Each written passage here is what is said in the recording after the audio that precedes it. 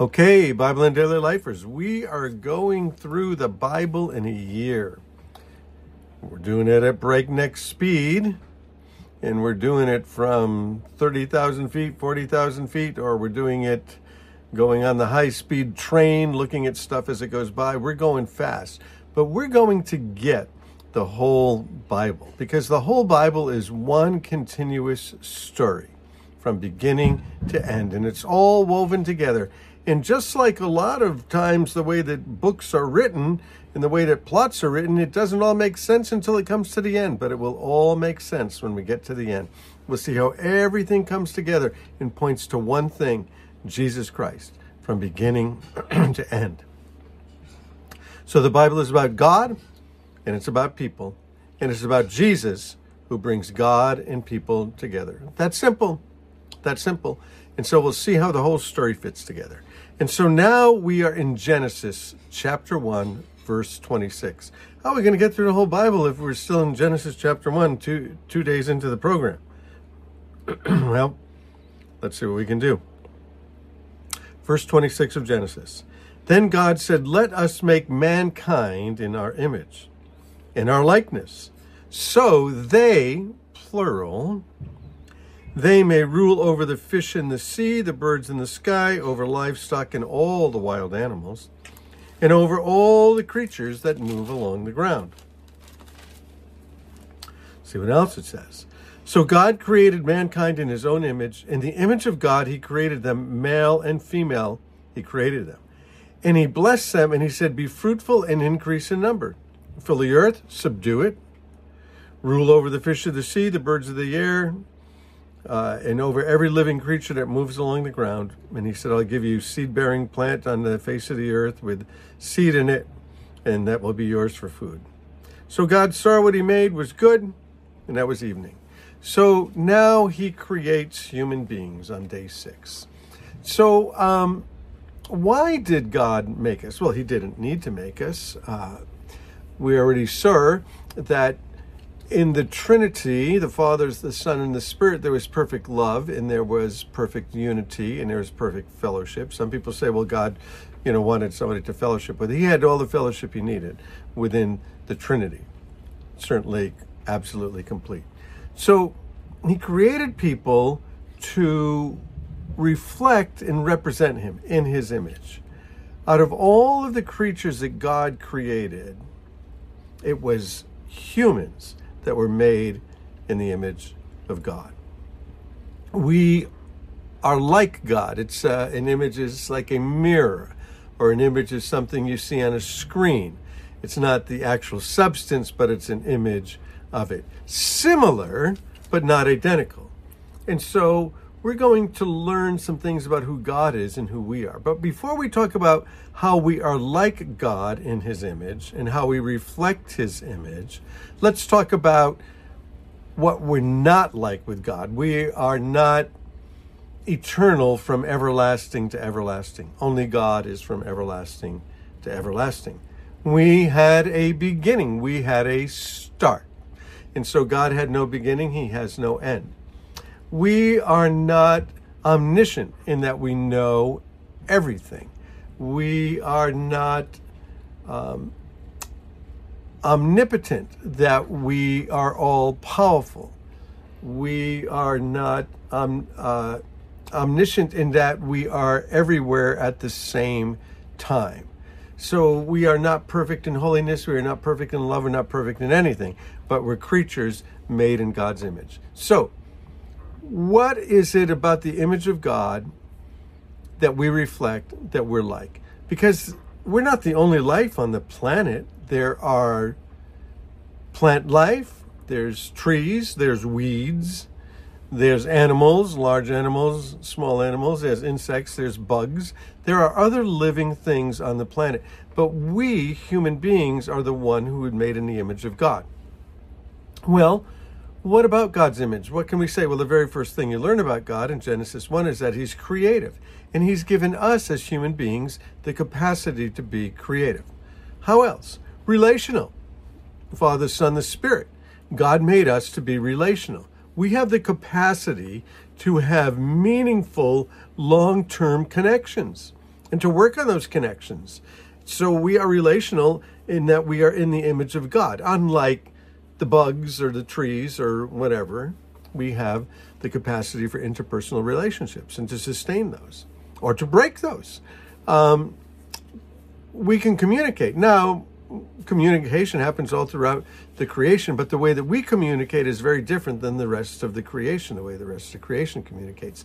Our God is a communicating God. Our God is a relational God. Our God is a creative God, and he's made us to be able to do the same. We have a sense of time, past, present, and future. Now, the animal world doesn't have that. The four-leaf clovers don't have that. But we as human beings have a sense of time. We have a capacity to love, including to love unconditionally and to love forever, to make a decision to love. We also have the capacity to make decisions to not love and to hate, made in the image of God. And we have the capacity to intellectually understand things. God is obviously smart. Look at the universe. And he's given us the ability to intellectually put things together, to reason together, to put things together. Now, God also has emotions, you know. It says that God felt certain things. And so God made us with emotions, and we have emotional capacities and emotional ability. We have the capacity for moral decisions. We have the capacity for moral purity. We have the capacity for willing choices. We have the capacity for a spiritual nature, which is beyond just the physical nature, but a spiritual nature, the invisible things. We have dominion over the earth. The rabbits don't have dominion over the earth. We do. We have the capacity for ethical choices and for self-determination. And so all of these things reflect the image of God. We are made in God's image. So what do we get? Genesis 1, God created the heavens and the earth. Remember time, space, and matter. He created that. What we know about modern physics, those three things. And then he created the human beings. He created us. And he gave us all of these capacities. Again, we're not identical to God, but we're like him in many, many ways. And we have spiritual aspects, right, as well, because we can pray to God beyond ourselves. We can praise beyond ourselves. We can hear his word, and we can know his ways. So we have these spiritual capacities that are beyond that which exists in the rest of the creation. And these mental aspects that he's given to us, as people, we have the ability for abstract thinking, putting things together. Well, God put things together. He assembled the universe, and there's order to it. It's amazing. The more we go on, the more we find out there's order there. That's why we had said in Genesis 1 earlier about the creation that a lot of scientists were believers, and they knew that the universe was orderly, and all they needed to do was discover some of these things, like deconstruct them and figure out what's behind them.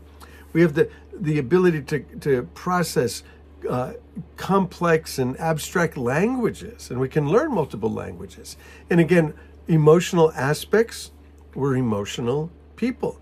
God made us emotional. Now, we're going to talk in another day or so about how all of these things collapsed and fell when we turned against God, but we still have emotions. We experience the complexity of emotions. I like what Wayne Grudem said about emotions. Listen to this.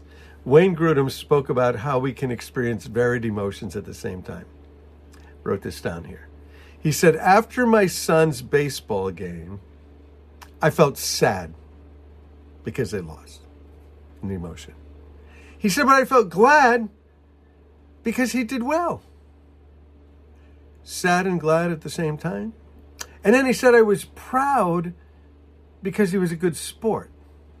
And I was thankful to have a son. I was joyful to be alive at a game. And I was anxious that we'd be late for dinner. So we're complex human beings, aren't we? And so we have these mental capacities and these emotional capacities, all reflecting who God is. And we have these relational aspects. We're capable of interpersonal relationships. We're capable of having harmony in marriage, harmony in family, harmony in friendships, and in working relationships. God has made us relational. And our great dignity comes from being image bearers. We bear the image of God. When God wanted to make something in creation like himself, he made us. And so we have profound dignity and profound significance, unlike the rest of creation. And we also should say that this is the basis of human rights. Why do humans have rights? We talk about human rights, and the secular world tries to figure it all out. It's very simple. Every single human is made in the image of God and has worth just by virtue of the fact that they're created in the image of God.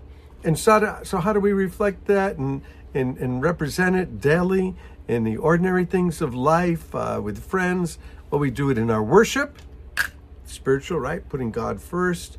We do it in our discipleship as I'm living out my life the way that God wants me to, with all these decisions and all of these ethics. In our evangelism, when we share God's love with others, telling and bringing.